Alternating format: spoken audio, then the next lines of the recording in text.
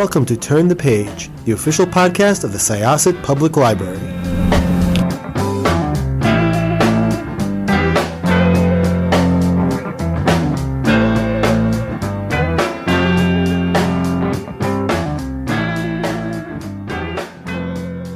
Hello, everybody. Welcome to Turn the Page. This is the Syosset Library's podcast, and today I have a very special guest. First of all, I'm Evelyn Hershkowitz, Syosset Public Library Reader Services Librarian, and our special guest with us today is Victoria Christopher Murray, who is the co-author with Marie Benedict of The Personal Librarian, which has been we can't even keep it on the shelf. It is unbelievably popular. Everybody loves it.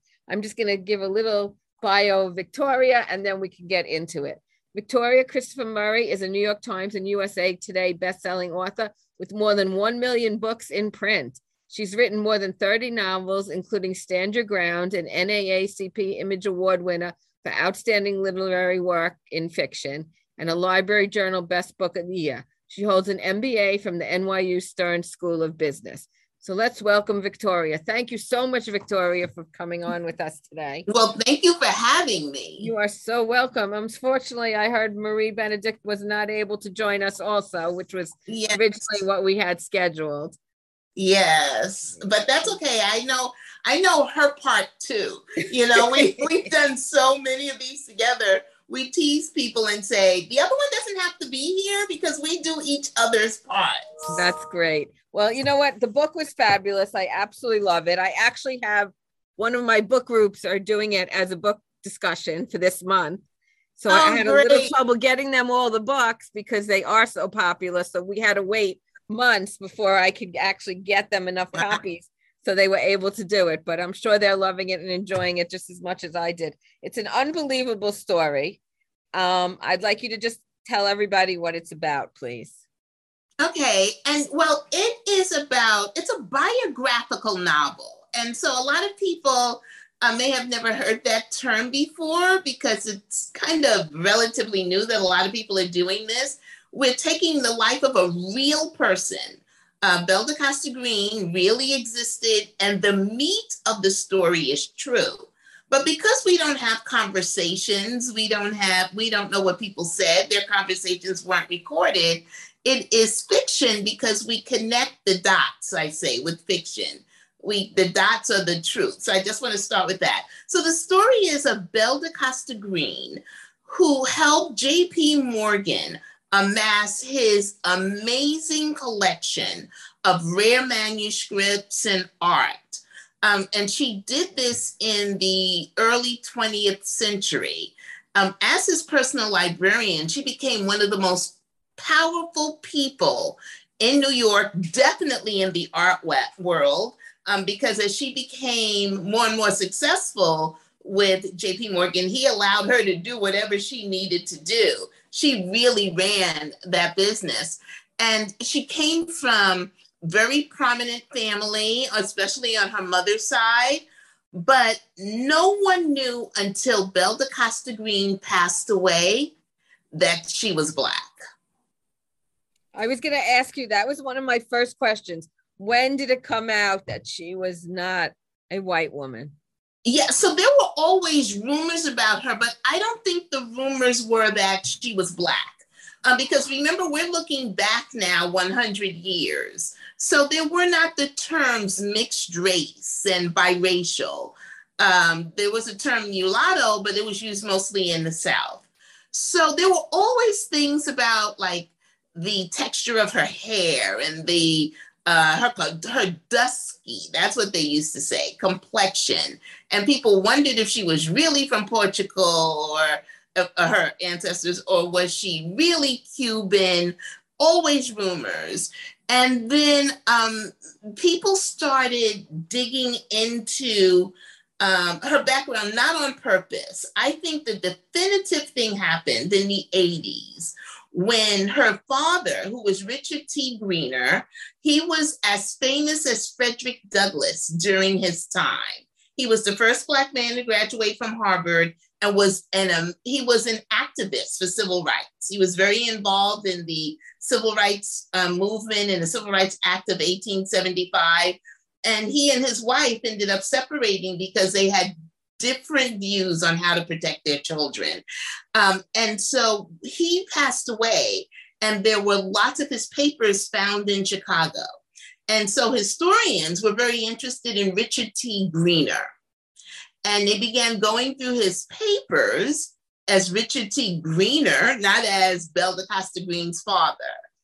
And they discovered information, because that's the one thing she couldn't have done. She could, if they ever made that link, she was Black. And so that's when the link came out. But still, it took many more years. And it wasn't until her definitive biography was written in 2007 that all of the dots were connected. And it's been that recent. It's been at that time when even the Morgan Library finally acknowledged that she was Black. Yeah, I mean, she was an amazing woman. Absolutely amazing. Yeah. I mean, her mother was a great woman also. Yeah. I mean, and they were a very bright family. I mean, her brother went to Columbia, and he also, got his degree in engineering. So they were very well educated. She was at Princeton before she came there. And that was her family. On her mother's side, they had been free Blacks for generations. And every adult in that family, when they became of age, was educated. The women were all teachers, and the men were all engineers. Wow. And, all very, college educated, all well educated. And then she came from her father's side, he was the first Black man to go to Harvard, and he was an amazing speaker. And if he had had anyone to carry on his legacy the way Frederick Douglass had his wife, who carried on his legacy, we would be speaking about Richard T. Greener today in the same way we speak about Frederick Douglass. So she came from this very bright family, and she really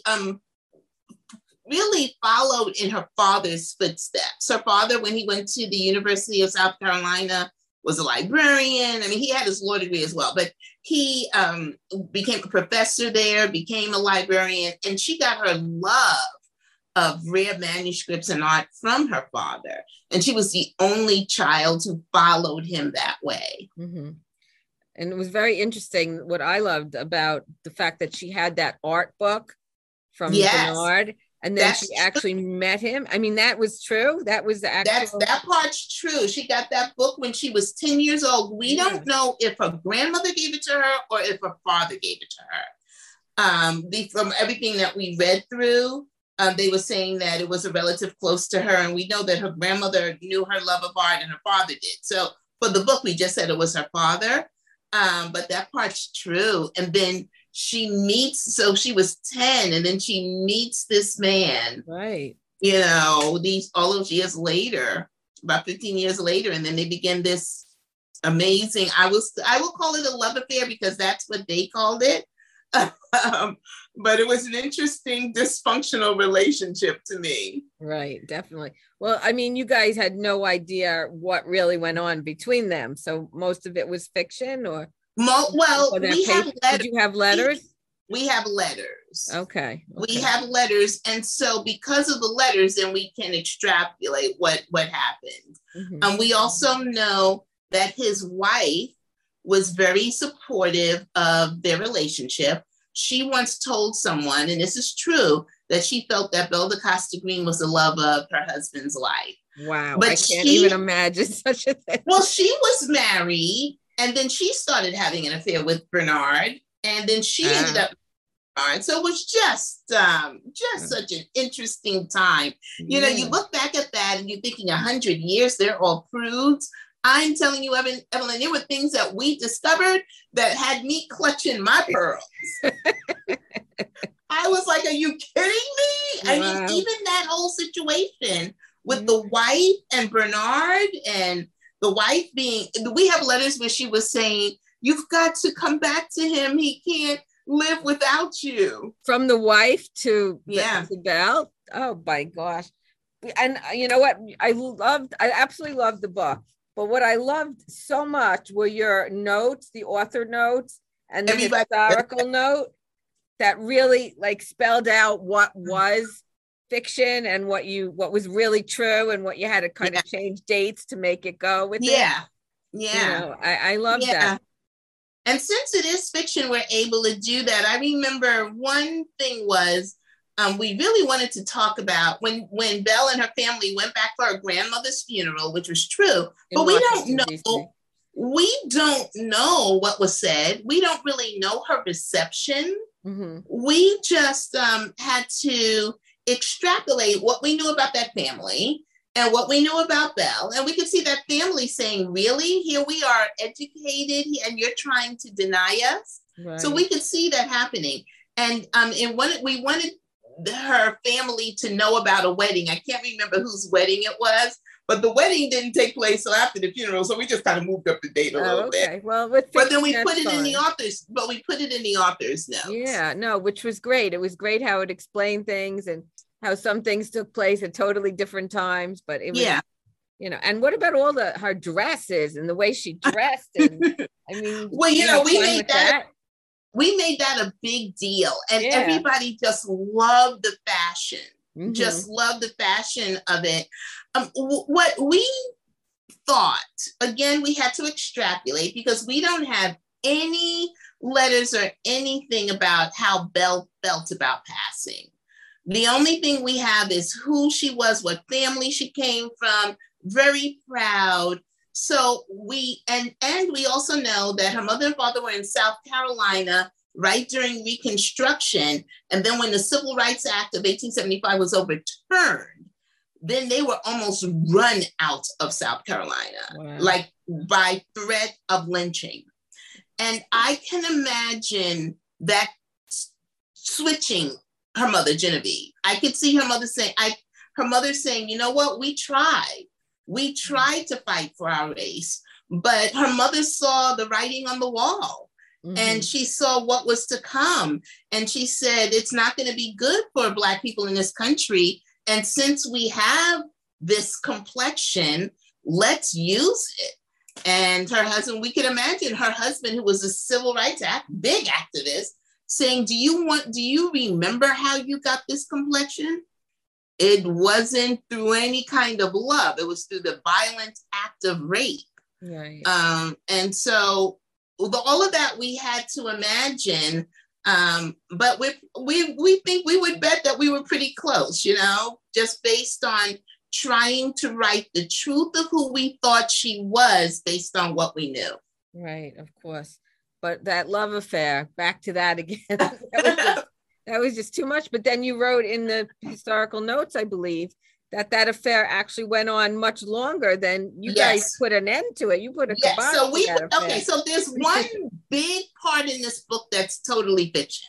Yeah. Like everything is always based on something, except remember when she's in London and she's like, and he doesn't show up again. Twice, and so she gets to get in her Rolls Royce and drive away with the exhaust in his face. And him still screaming after her. Yeah, screaming, Belle, Belle, and she doesn't look back. Right. We wrote that. That's totally fiction. We wrote that for us. Okay. Because Bernard was getting on our nerves. The truth of the matter is, they stayed together until the day she died. She died before he did. Oh, boy. Yeah, and we couldn't write that. We just couldn't do it. He was getting on our nerves. How old was she when she passed? She was in her 60s, young, relatively young. She was young. 60s. Yeah, yeah. That's too bad. Yeah. Because have you been? I'm assuming you've been to the Morgan Library numerous times. 1 million times. Well, I got to get there. Marie has been there 1 million times. I've been there I went with Marie right before we started writing this book. Okay. And then, this was a Good Morning America book club pick. Of course, yes. And so we had our interview with Deb Roberts in the Morgan Library. Oh, that's fabulous. I'll have to find that on YouTube, I'm sure. Oh, yeah, it's on there. It's only like 5 minutes. But besides for being a Good Morning America book club, it was an instant New York Times bestseller. It was named a Book of the Year by NPR, named a Notable Book of the Year by the Washington Post. And then Good Morning America said historical fiction at its best. The personal librarian spins a complex tale of deceit and allegiance as, did I say that right? Allegiance is told through books. Yeah. Yeah, a fascinating story by Real Simple. It really was. So how did you and Marie get together? So Marie has been writing historical fiction. That's her thing. And I've been writing contemporary fiction. And Marie has been writing these biographical novels of people, of women their stories have been erased. Mm-hmm. They've been lost in the folds of history. Right. I've read a few of her books. They're very good. Yeah. And so she's been writing about that. And she always, when she used to visit the Morgan and she found out about Belle DeCosta Green, and then later on when she found out that Belle DeCosta Green was Black, she always wanted to write her story. But the more she went into it, the more she felt that she really couldn't write it alone. She felt that Belle's story deserved to be told by a Black woman as well. And so she happened to read one of my novels, Stand Your Ground.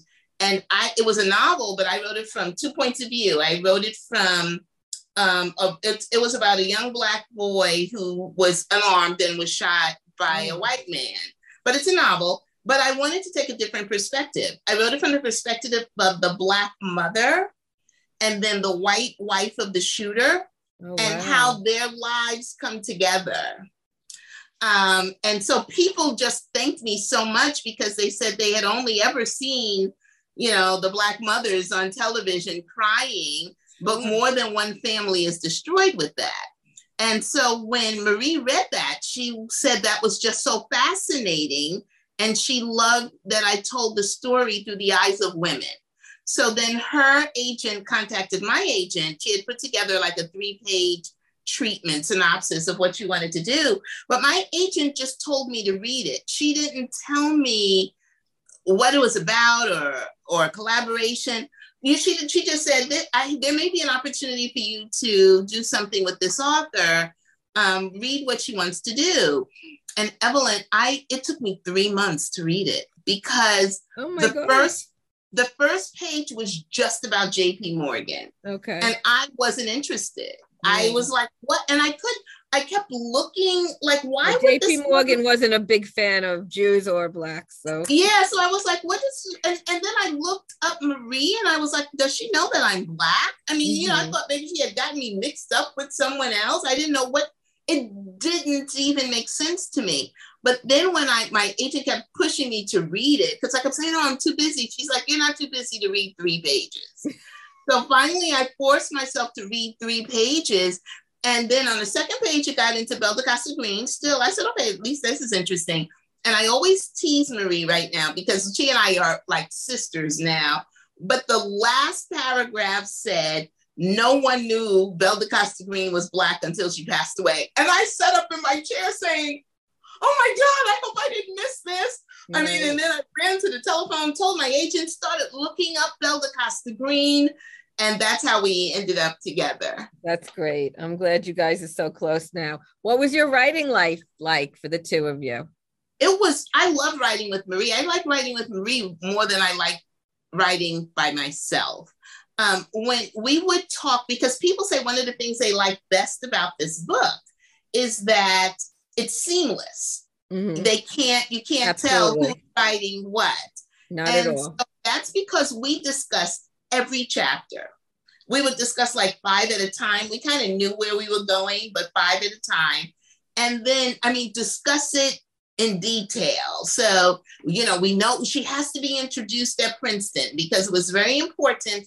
Princeton was the only Ivy League at the time that did not allow any Blacks in there. Woodrow Wilson was the president of Princeton at that point, and he didn't even have Black people as janitors. He was one of the biggest racists around. Wow, that is so it was very important for her to come from Princeton because that's how everybody would assume she was white because no Black people was there. Sure. So we knew we had to open it up. And so then after we talked about the chapters, then one of us would say, okay, if it was about Belle and her family and her inner thinkings, I would take that chapter. And if it was about the art history and everything, then Marie would take that chapter sometimes. But whatever we did, we would write it. That would be the foundation. And then we would switch and give it to the other. And so then I would write in, Marie is just wonderful with the language of that time. Mm-hmm. And I'm much more detail oriented with the dresses and the little details of history. And so it was just like we fit together. Marie always says we fit together like a glove, just the two of us. And so no one would ever, because we wrote every word of this book together. That is lovely. That is that's a great story on its own. The fact that you guys did it together like that. Yeah. Whenever we speak together, we were in New York last week at a poets and writers event, and they were like, you guys should just write a story about how you work together, because people said, and we were like, that won't be interesting, we got to write about the interesting people. So we just finished our second book, and oh my gosh, that's fabulous. Yeah, we just finished it. So what is that about? Can you tell us? Or we're not? Yes, it's called First Ladies. Oh. And it's the story of Eleanor Roosevelt and her friendship with Mary McLeod Bethune. And they were best friends. And a lot of people won't know Mary McLeod Bethune, but she was probably the most powerful Black person, not man or woman, in the 1920s, 30s, and 40s. She was the first Black woman to be on a cabinet, and she was part of FDR's cabinet, but only because of her friendship with Eleanor. And it was very important. I always say that Eleanor Roosevelt was the first ally. I'm sure she wasn't, but she was really the first public ally. It was very important to her that white people saw that her best friend was Black. Oh, wow. So she would do things like when Mary was coming to the White House, she'd meet her in the driveway and then link her arm through hers, and they'd walk, because white people weren't even supposed to touch Black people in public. And then she would do one of my favorite things, it was a great scene to write, was Eleanor, when she became the first lady of the United States, because they met when she was the governor's wife in New York. She would go to a restaurant and bring Mary along. Well, no one was going to say, they would say to her, we don't serve Blacks here. And she would be like, I'm Eleanor Roosevelt. You're going to serve me here. Right. And so they'd be like, all right. And then she would request the table in the window. So everybody could see. And she had already called. She had a group of women paparazzi people that followed her. They were the first. And so ahead of time, she would tell them where she was going to be. Then she and Mary would sit in the window and eat. Now, interesting things happened. People would come and picket and protest, but the reporters were there as well so it could be on the news that she was having lunch with a Black person. What a wonderful woman. Yeah, there was a big newspaper article on her shaking Mary McLeod Bethune's hand in public after an event. And it was something that she and Mary planned to do together. And so, it's an interesting story, because when they meet, Mary McLeod Bethune was already a millionaire. She was already this activist. She was considered a celebrity. In fact, when I was growing up, if I could remember, she was probably, she was already dead, but she was probably the first famous Black person I knew. And I was 8 or 9 years old. Yeah. Wow. So she was really big in the Black community. And so that's how she met Eleanor, because they both had this focus on education. There's a college, Mary McLeod Bethune started one of the HBCUs, Bethune-Cookman University. Where is that located? It's in Daytona Beach, Florida. Oh, very And nice. she's this week on tomorrow, Mary McLeod Bethune's statue will now be in Congress, in Statutory Hall in Congress. Oh, so there's wonderful. a lot of big events around it. Are you guys going to be there? No, we're not. We tried to get tickets, and the president of the university, who knows we're doing this book, because I went down there and spent a couple of days, tried to get us tickets, but it's so limited, to going into Congress. They're keeping so few people. Oh, that's too bad. That would have been a great photo op for you too. That would have been. That would have been nice. So when is that book due out? Next summer. Okay, next. great. So a year from now, it'll be out. That's wonderful. Wow, you guys, that's great that you have like a series going almost.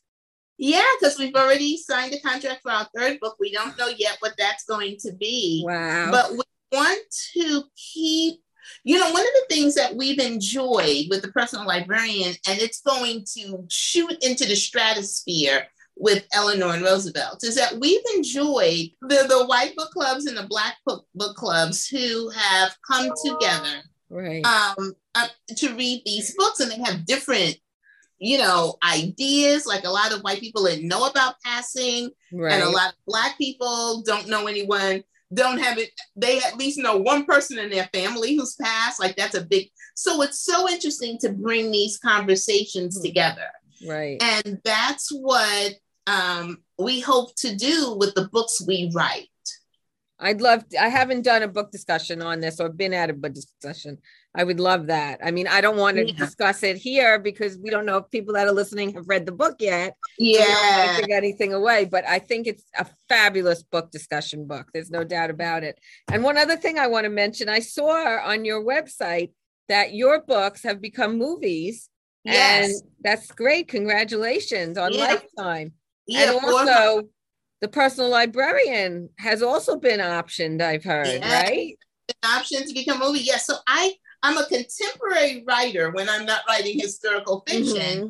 And I wrote a series of books called The Seven Deadly Sins: Lust, Envy, Wrath, and Greed. So last year, Lifetime did Lust and Envy, the first two books in the series. And this past April, they did Wrath and Greed. That's fabulous. And I just sent in Pride yesterday. So they'll be doing Pride next year. I don't think we're going to continue with Gluttony and Sloth. They're not as sexy as those other titles. You write the screenplay? No, but I have been on the set. So that's been fun. I'm a consulting producer. Oh, so I love that. So I wasn't on the set in the first two because they were filmed during COVID. But then the second two, we were able to go up to Vancouver, and it was exciting to be up there with that. That's wonderful. Now, where is the Personal Librarian? So the Personal Librarian has been optioned to become a movie by Al Roker. Wonderful. Al Roker Entertainment. And what I love about what he's thinking about is not for it to be a movie. He'd like for it to be a mini series, like six episodes. Sounds like a great idea. Her whole life. Right. Oh, that would be so nice. Wow. Yeah. That's wonderful. Did you always want to be a writer? I've wanted to be a writer since that's the only thing I wanted to do. When I always tell people I came out of my mother's womb knowing I was going to be a writer. And when I was 7 years old, I wrote my very first masterpiece. And a lot of people think that you can't write a masterpiece at 7. But I did because I plagiarized. I wrote something called Betty and the Witch. And it was about a little girl who had a school uniform that was red and it had a hood. And she had 3 bears for brothers and 3 pigs were her sisters. And then next door, their best friends were 7 little people.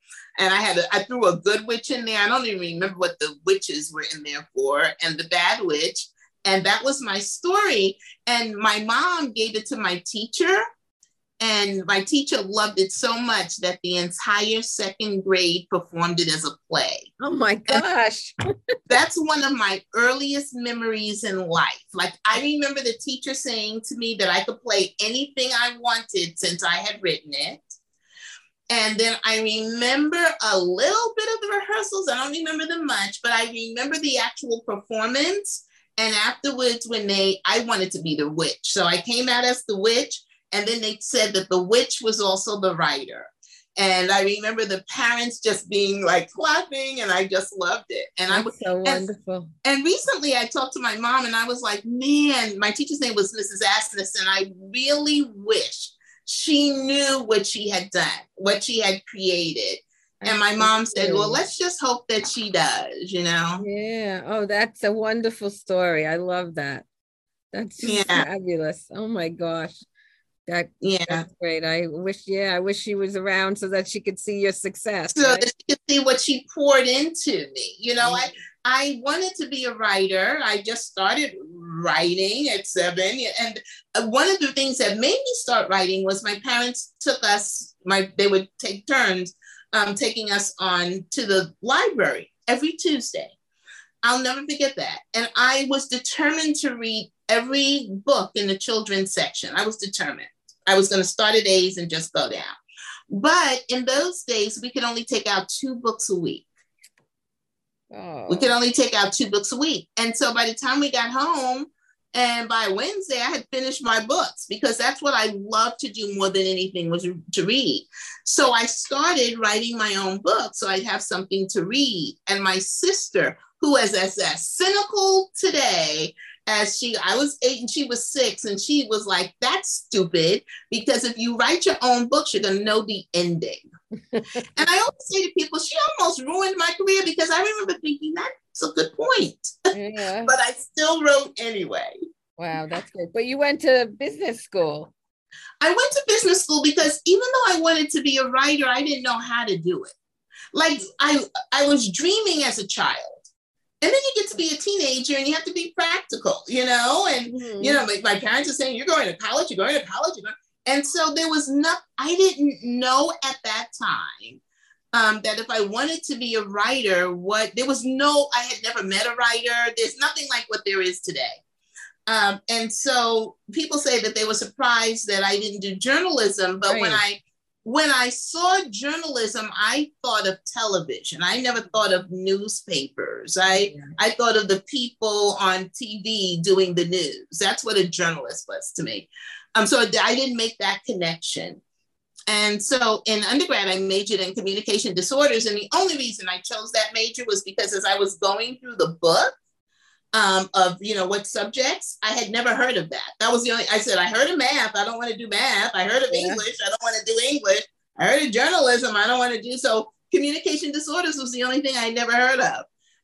It's so crazy that you have 17-year-olds picking careers on what they want to do for the rest of their life, because they go eeny, meeny, miny, mo, unless you want to be a doctor your whole life. And then I went straight to business school because I didn't like communication disorders. So I was like, okay, what am I going to do?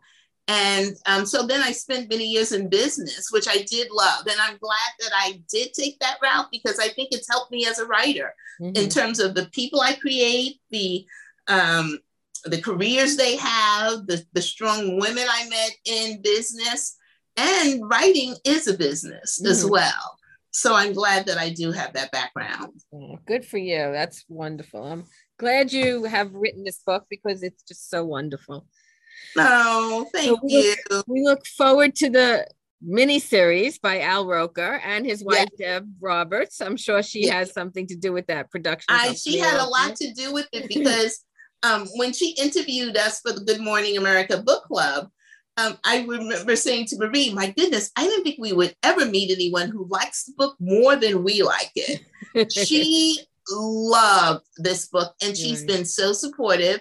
And I think she told her husband, you've got to read this. And because he enjoys historical fiction as well. Right. And so he went to school where I went to school. So I love Al Roker. Okay, perfect. Yeah. That makes it even better. Yeah, we have, we're both alumni of Oswego State. So we're wonderful. I look forward to that. I think it'll be great. So I just want to thank you so much for coming on with us. Oh, well, thank you for having me. This was a great discussion. You were so excited about the book. So that always I just want to let everybody listening, Syosset card holders, patrons of Syosset, the book is available on Overdrive, so you could have it as an ebook or an audio book. And also we have it in print. You may have to put it on hold in all of those venues, but we will get it for you. It's not a problem. So please let us know if you're interested in reading it. We'll make sure to put you on hold for it so that you can have a copy. So thank you so much. The audio is fabulous. The audio is very good. Very good. Very well done audio. I love audiobooks, and this is a very well done audio. I love it.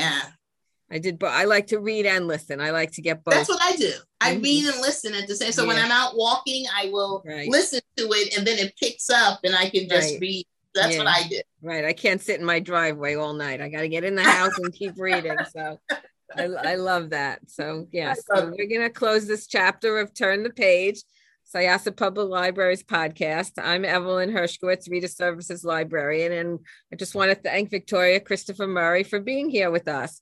The book is The Personal Librarian, and I highly recommend it. So, well, thank you so much, Evelyn. This has been a pleasure. Thanks. And hopefully next year when your book comes out, we'll talk to you and Marie at the same time. That will be let's make that a date. Yeah, I would love that. Thank you so much. It's time to close this chapter of Turn the Page. Join us for the next episode.